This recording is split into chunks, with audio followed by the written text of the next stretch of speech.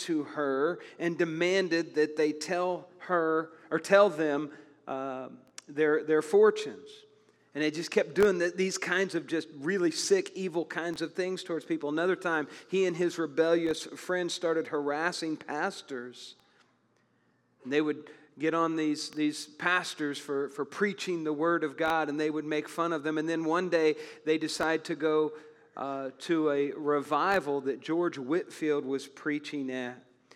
And they were going there to harass Whitefield and try to get him off his game. And Whitefield started to preach, and a deep sense of sin came over Robert.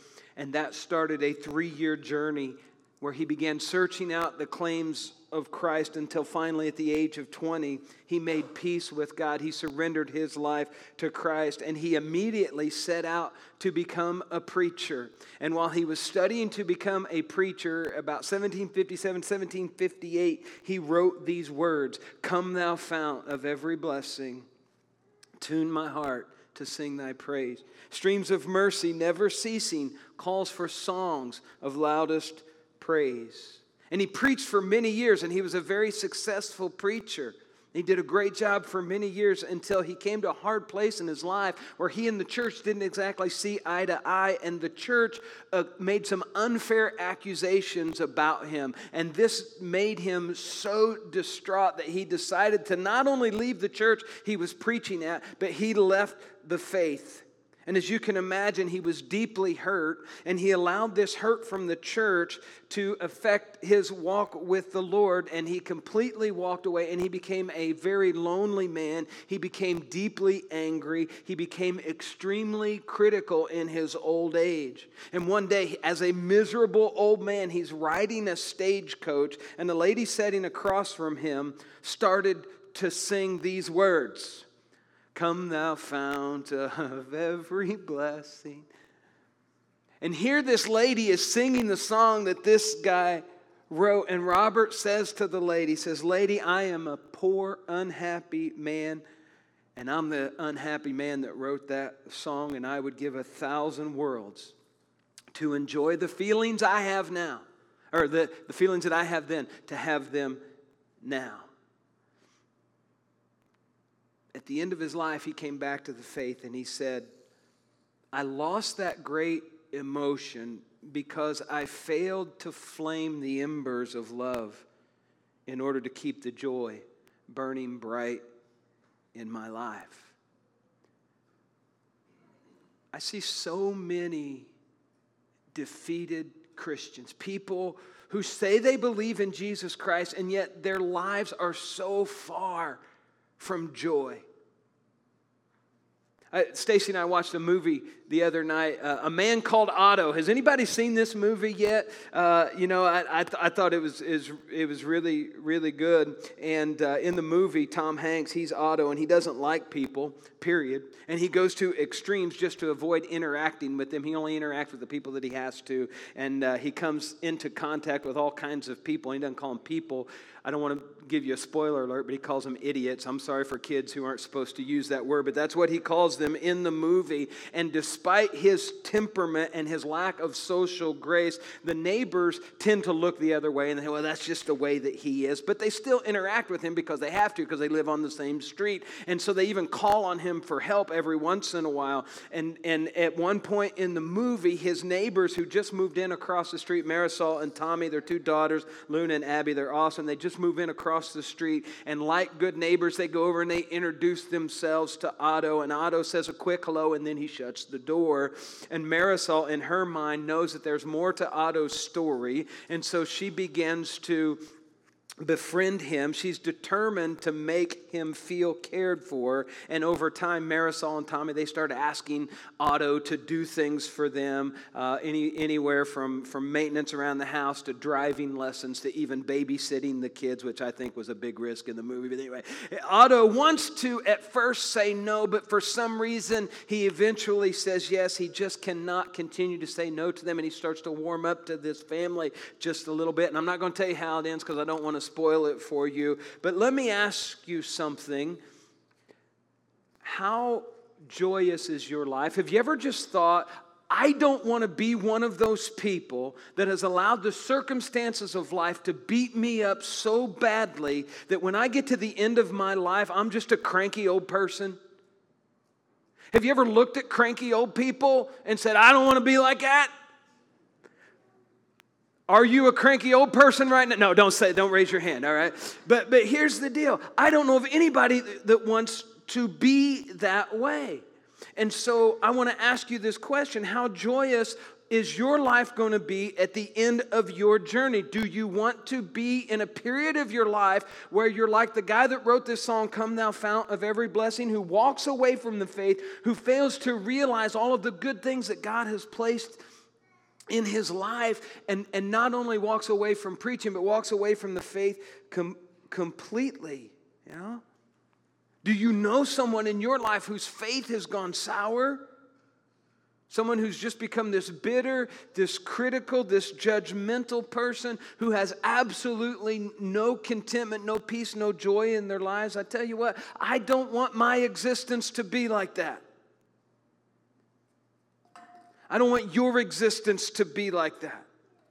And when we sing this song, Come Thou Fount of Every Blessing, we need to do so with the joy intended. Now, I know that the song was written, we always sing, I don't know, maybe it was supposed to be a little more upbeat, but I always have a tendency personally to just really sing this slow, and that's fine. But I think we can sing it slow with a joyous attitude, right? This song is meant to be one of joy. When you look at the lyrics, I think it's a song that should be overflowing with enthusiasm. Actually, this week I tried to sit in the office and I actually started singing this, Come Thou Fount of Every Blessing. That doesn't fit, right? But that's the attitude that we should sing it with. Because here's how we know this. John chapter 15, verses 10 and 11. This is what Jesus says. He says, when you obey my commandments, you remain in my love, just as I obey my Father's commandments and remain in his love. I have told you these things so that you will be filled with my joy. Yes, your joy will overflow. And so Jesus is saying, when you remain in him, when you remain in his love, you will be so filled with joy that it's going to overflow. There's this never-ending fountain of joy that just keeps bubbling up, just keeps flowing over. And oftentimes, here's what happens. We as Christians, we get sucked into the world's mindset of what happiness is. And we think we have to do this, we have to be this, we have to have this to be happy. We talked about this last week from Ecclesiastes 3, how Solomon tried that, how the writer of Graves into Gardens, that's what he was writing about. I've searched the world, I've tried this, nothing's going to do. Only Jesus is going to do it for us. We learn that there's absolutely nothing better than Jesus. And so if we remain in Christ, we're going to have that joy. But there are some things that happen in life, and I think probably some of you can relate to this. There are some things that happen in life that absolutely suck the joy out of us. There are things that rob us of the joy that God intended for us to have. This is what happened in the life of the writer of Come Thou Fount of Every Blessing. He allowed the circumstances to rob him of the joy. He wandered away. He allowed the situation in his church to steal his joy. And I just imagine that there are a few things that happen in this life that steal your joy. And I would just imagine that there are a few things in this life that make Satan squeal with delight. There are a few things that happen in life more than a Christian walking away from the faith. I don't know of anything that probably makes him happier than a Christian who gets so down and so distraught and so upset over things that they have this really, really sour attitude and they walk away from the faith. Satan gets all fired up. I just kind of picture him with a foam finger, hold up, yeah, look what I did. He's just a fan of that kind of thing. And so we have to be on our guard. We have to recognize what the enemy is trying to do to us. We have to do what the writer of this song is telling us to do. We need to understand that Jesus is the fount of every blessing. And we need to tune our hearts to sing his grace every single day of our lives. How do we tune our hearts? Have you tuned your heart to sing His grace? You know, you can tune your heart. That's what I think happens sometimes. We're around people whose hearts are just out of tune. Right? How many of you like to hear a singer that's out of tune? Nobody. How many of you like to hear an instrument that's out of tune? Nobody. How many of you like to be around somebody whose heart is out of tune? Nobody. And so we as Christians, we have to tune our hearts to sing His grace. And I believe the first thing that we have to do in order to do that is this. We have to avoid the joy busters in our life. Right? If we want to tune our hearts to be joyful, we need to avoid those things that rob us of our joy. Right? If we want to live our lives as much like Jesus and as much as of a joy-filled life as we can, then we have to avoid those things that suck the life out of us, that steal our joy. Here are a few of them. If in case you were wondering, what are they? Here's a few of them. I think one of them is relationships. For some of you, it might be a relationship that you're in with maybe a friend. You ever been in a relationship with a friend and you're just kind of like, why am I even a friend of this person? You know, and you just keep going on and on and on. You try and you try and you try and you try, and you're doing your best to try to win them. But if you find that person dragging you down to a level, if you find that person dragging you away from Christ, you need to let it go. Right? Maybe you're dating someone. Maybe it's family. I pray it's not your marriage, but if it is, let us help you with that. We have counselors that we can recommend to you to help you with that. If you're in a relationship with someone that is sucking the life out of you, you need to cut that relationship off. You need to get help until you're healthy enough to deal with that yourself. You know? Another thing I think that can rob us of our joy or suck the life out of us is traditions. And some traditions are good, but when we get stuck in traditions, sometimes I think that can rob us of the joy that God intended. We carry with us sometimes this religious baggage that we carry into relationships, and it just kind of weighs us down, and it starts to drain the joy out of us. Paul asked a very penetrating question, and in Galatians chapter 4, verse 15, listen to what Paul says. He says, where is that joyful spirit we felt together? He's writing to the church of Galatia. Apparently, the church of Galatia is filled with a bunch of people that have lost their joy, and he says, where is that joy that you once knew? Where is that we once felt together? In other words, what has happened in your life that has caused you to be such a sourpuss? And I think that's a question that we need to ask ourselves today. If you find yourself down, and you find yourself in a bad mood, and you find yourself in a situation where you don't feel that joy, where is that? What happened? I think that's something we need to ask ourselves on a regular basis.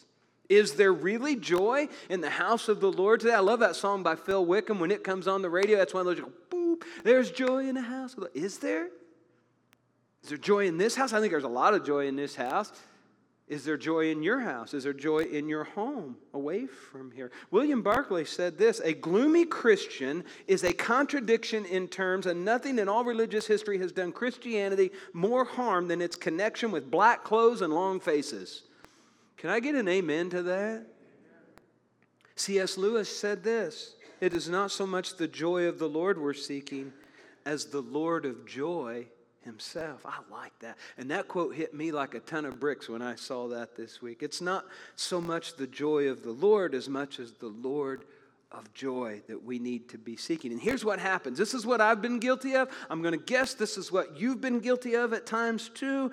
How often have we come into the house of the Lord hoping to walk away from church with this joyous feeling in our hearts and in our minds? We're hoping that we feel better when we walk away from here, and we hope that we like what the music is like, and we hope that the sermon is good, and we hope that the people are nice. And those aren't necessarily bad goals. Those are good things. I hope they happen every week. But if we come into the house of the Lord seeking the Lord of joy, those things really don't matter all that much.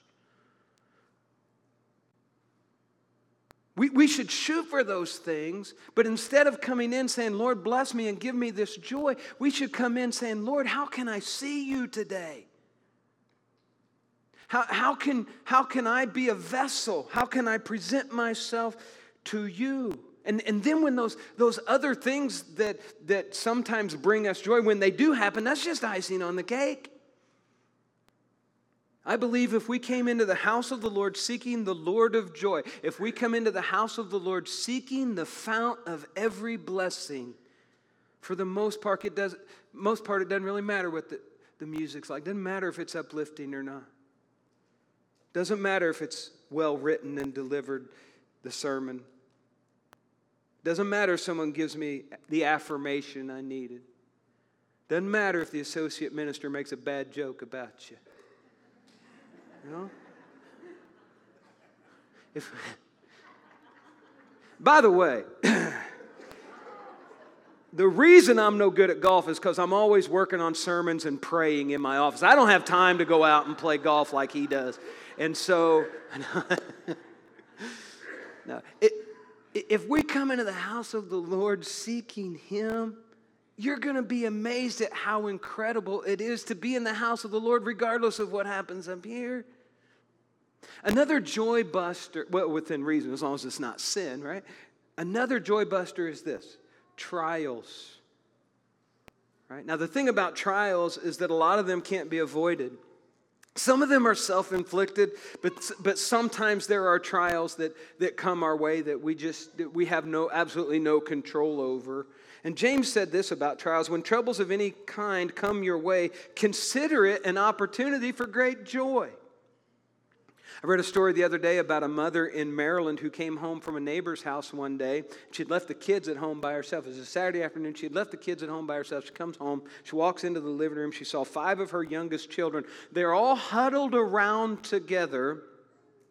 And when it says 5 of her youngest children, it makes me wonder how many children she had. 5 of her youngest children, they're all huddled together, and they're all concentrating on whatever is going on in the center of this huddle, in the center of the room. And she walks up quietly to them, and she's trying to discover what's going on. And as she peered over the shoulders of some of her children, she saw right in the middle of her kids 5 baby skunks. And she screamed at the top of her voice, "Children, run!" And so each kid grabbed a skunk and ran. What do you do with that? Right? And sometimes life is like that, right? We come into a situation and we're like, man, this is bad. I need to get away from it. And then what we run to next is maybe worse than what we had to begin with. You're going full steam ahead in life and the wind is in your sails and you hit a sandbar and it's like confronting a room full of skunks. And it's difficult and you just want to get out of the room. Maybe you're confused. Maybe you're angry. Maybe you're discouraged. Maybe all your joy is gone. Listen, we've said this before. Our happiness shouldn't depend on what happens to us. You might want to write that down. Our happiness does not depend on what happens to us. Sometimes we tie our joy and our happiness to the things that we can have or do or be. But Paul says this to the Corinthian church. I'm not saying this to condemn you. I said before that you are in our hearts and we live or die together with you. I have the highest confidence in you and I take great pride in you. You have greatly encouraged me and made me happy despite all our troubles. So Paul is saying, listen, church, we've been through a lot of stuff together. We've been through a lot of trials together. But I'm still with you, and I'm with you, and I'm happy despite all of that junk that we've been through or that we're going through. The 3rd century historian by the name of Eusebius, he records this. He says, a vast multitude was imprisoned in every place.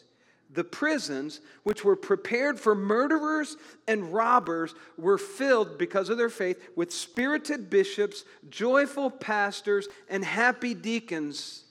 So there was no longer room for those condemned of crime. So basically what he's saying is these places that were prepared for people who were criminals is now being filled with all of these Christians and Christian leaders, and yet he describes them as joyful pastors, happy deacons, spirited bishops. In the midst of their horrible circumstances, they had this passion, they had this joy. And it never left these Christians.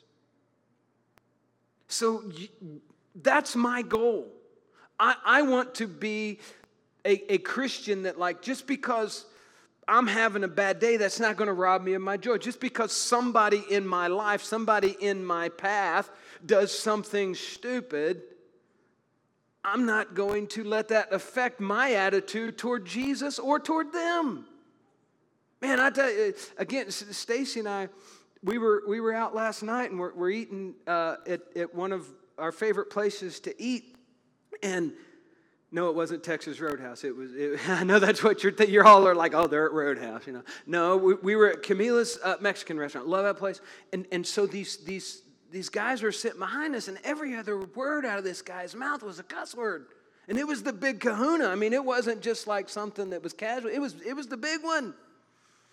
And man, it was like, at first I'm getting aggravated, and then we just kind of started laughing about it. We're like, this guy, he doesn't have it's heartbreaking, but at the same time, I wasn't going to let what he was doing, Stacy wasn't going to let what this guy was doing rob us of joy. Through it all, the presence of Jesus, the passion of joy, should be in our lives too, just like it was in those people in prison. Yeah. However, if a trial unexpectedly comes your way, know that your joy is from Jesus, and anything that happens to you or doesn't happen for you doesn't have to take away your joy.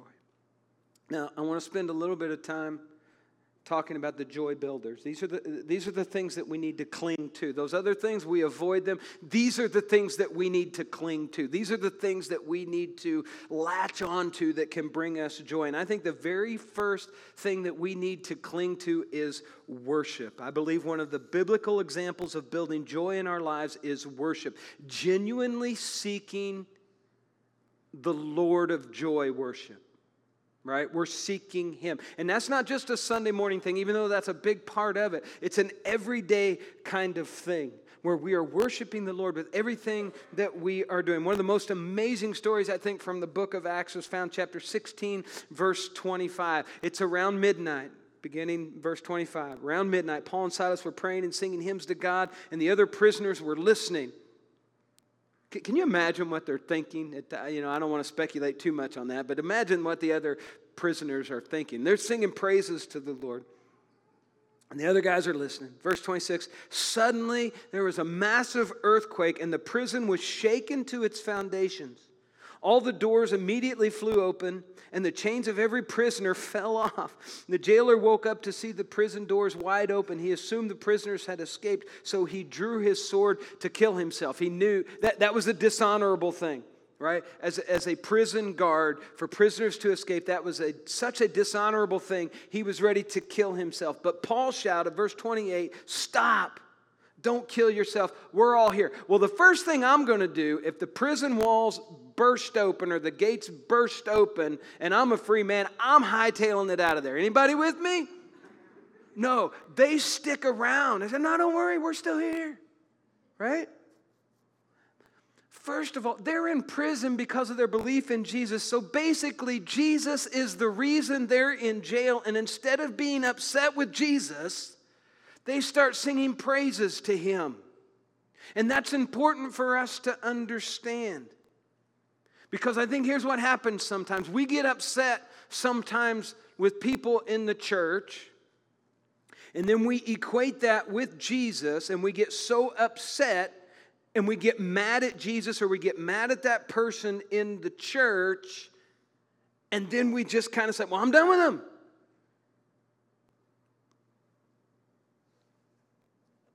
These guys are singing praises to Jesus. God sends an earthquake to free them, and they don't run away and hide. As I said a moment ago, they stayed there, and they didn't just stay there. They witnessed to the jailer who's getting ready to take his own life. Here's what it says. The jailer called for lights and ran to the dungeon and fell down trembling before Paul and Silas. Then he brought them out and asked, "Sirs, what must I do to be saved?" They replied, "Believe in the Lord Jesus and you'll be saved along with everyone in your household." And they shared the word of the Lord with him and with all who lived in his household. Even at that hour of the night, the jailer cared for them and washed their wounds. And then he and everyone in his household were immediately baptized. That's all in the middle of the night. He brought them into his house and set a meal before them, and he and his entire household rejoiced because they all believed in God. So worship regularly, worship every single day. It's a joy builder in your life. Have you ever missed a week of church, and then your week you're just kind of like, what's going on? This week just feels really off. It just feels really weird. I'm in a mood. Maybe that's why. Another joy builder is this: bear fruit. Right?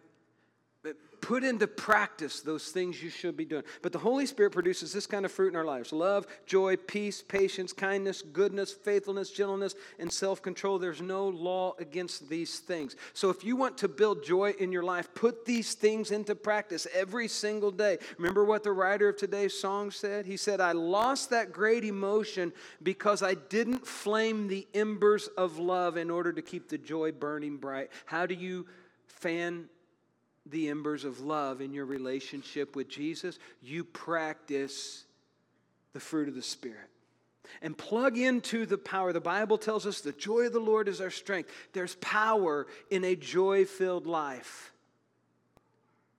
When you're living a joy-filled life, people notice. Why do people notice so much when you're living a joy-filled life? It's probably because most of them are not.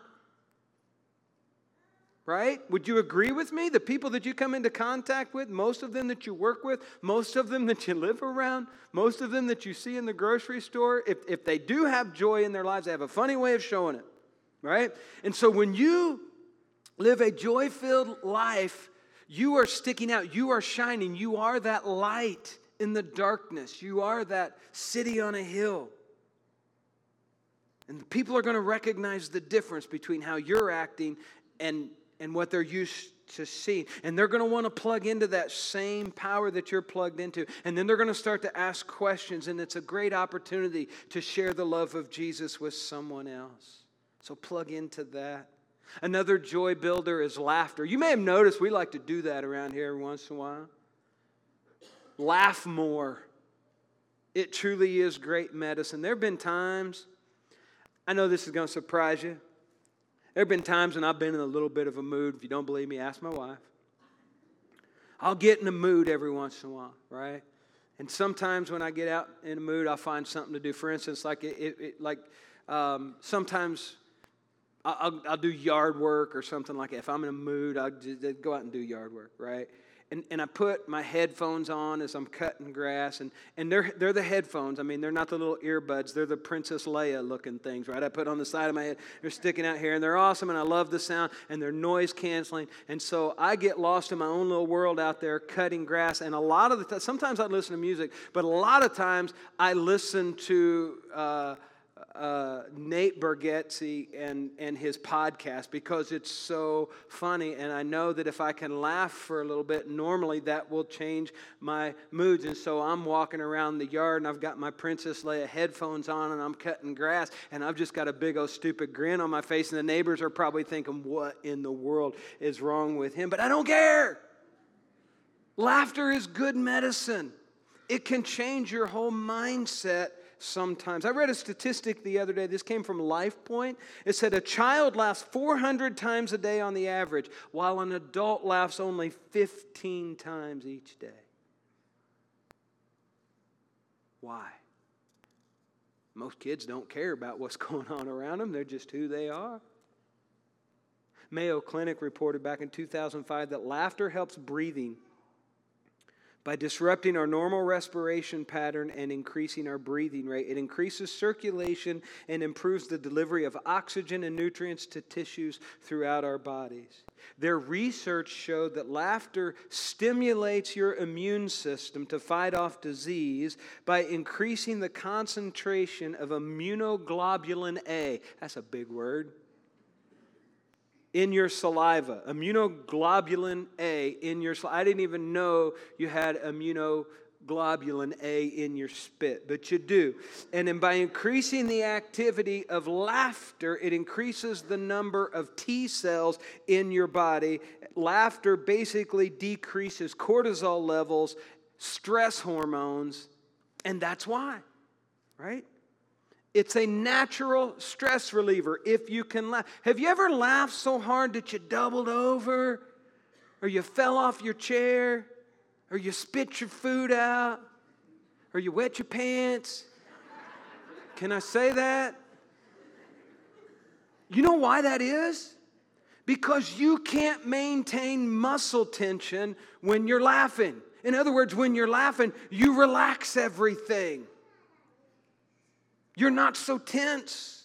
One of my favorite stories that Wayne Smith used to tell us about a nurse with a grumpy attitude. Man walks into the doctor's office. He walks up to the counter. Grumpy nurse barks at him, says, "Down the hall, first door on the right. Go in, take off all your clothes. Doctor will be in there soon." The guy said, "Listen, ma'am, I just have a sore arm, and I don't think it requires all that." She repeated, "Down the hall, first door on the right. Go in and take off all your clothes. Doctor will be in soon." He said, "But nurse, down the hall, first door on the right, go in and take off all your clothes." So he goes down the hall, he walks the first door on the right, saw another man standing over in the corner, just freezing, absolutely standing there in his underwear, and he's shivering. And he says, "Man, that nurse out there, she's something else." And he said, "All I have is this sore arm, and she told me to come in here and take off all my clothes. You know, tell me about it. I'm the UPS guy."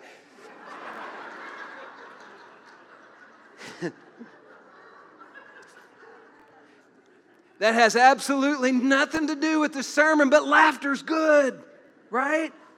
It's good. We have so much for which to be thankful. We have so much to laugh about. We have so much for which to be joyful, and Jesus is the source of that joy. He's the source of every good thing that we have. There's a line in the song that kind of made me scratch my head a little bit. And again, this is an old hymn. And there's a lot of King James kind of English in it. But there's one line that's always jumped out at me. Verse 2 starts out by saying, "Here I raise my Ebenezer." Right? Or, "Here I raise mine Ebenezer." Say, what? You ever, when we were singing that earlier, we just kind of get on autopilot, right? "Here I raise my Ebenezer." What is that? What is my Ebenezer? What's this song about? Well, in 1 Samuel chapter 7, verse 12, it says, "Samuel then took a large stone and placed it between the towns of Mizpah and Jeshanah. He named it Ebenezer, which means the stone of help. For he said, up to this point, the Lord has helped us." And so basically what happened, Samuel was erecting this memorial to God for always being there for him. And the writer of this song is saying, "I'm raising my Ebenezer to you, God. I remember that you've always been there for me." Let me ask you a question this morning. Up to this point in your life, has the Lord always been there for you? Even in the darkest hour when you felt like you were all alone? Do you understand that He was right there with you when it seemed that nobody else was? The writer of this song is alluding to the time in his life, even before he knew Jesus, even when God was seeking him out and calling him, when God was watching over him and He was there for him. You know what I think our Ebenezer is? I think our Ebenezer is us. not Ebenezer Scrooge. Some of you are good at that. I'm good at that.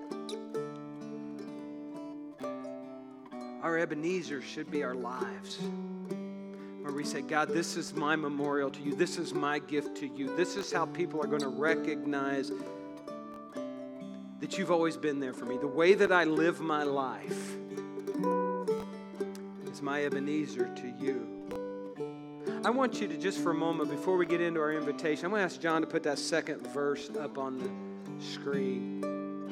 And as Caleb and Zion are playing this, would you just read that through a couple of times? Maybe just spend a moment in silent prayer. And then I'll ask the worship team to come, and they're going to lead us in a song of decision. If you have a need this morning, if you want to surrender your life to Christ, repent of your sins and be baptized into Him, we encourage you to do that. Maybe you want to become a part of our church family. We encourage you to consider that this morning. Maybe you're here this morning, you just want to say, Lord, I'm raising mine Ebenezer. I'm giving my life to you. Here it is. Take it and use it. Let's just read through this.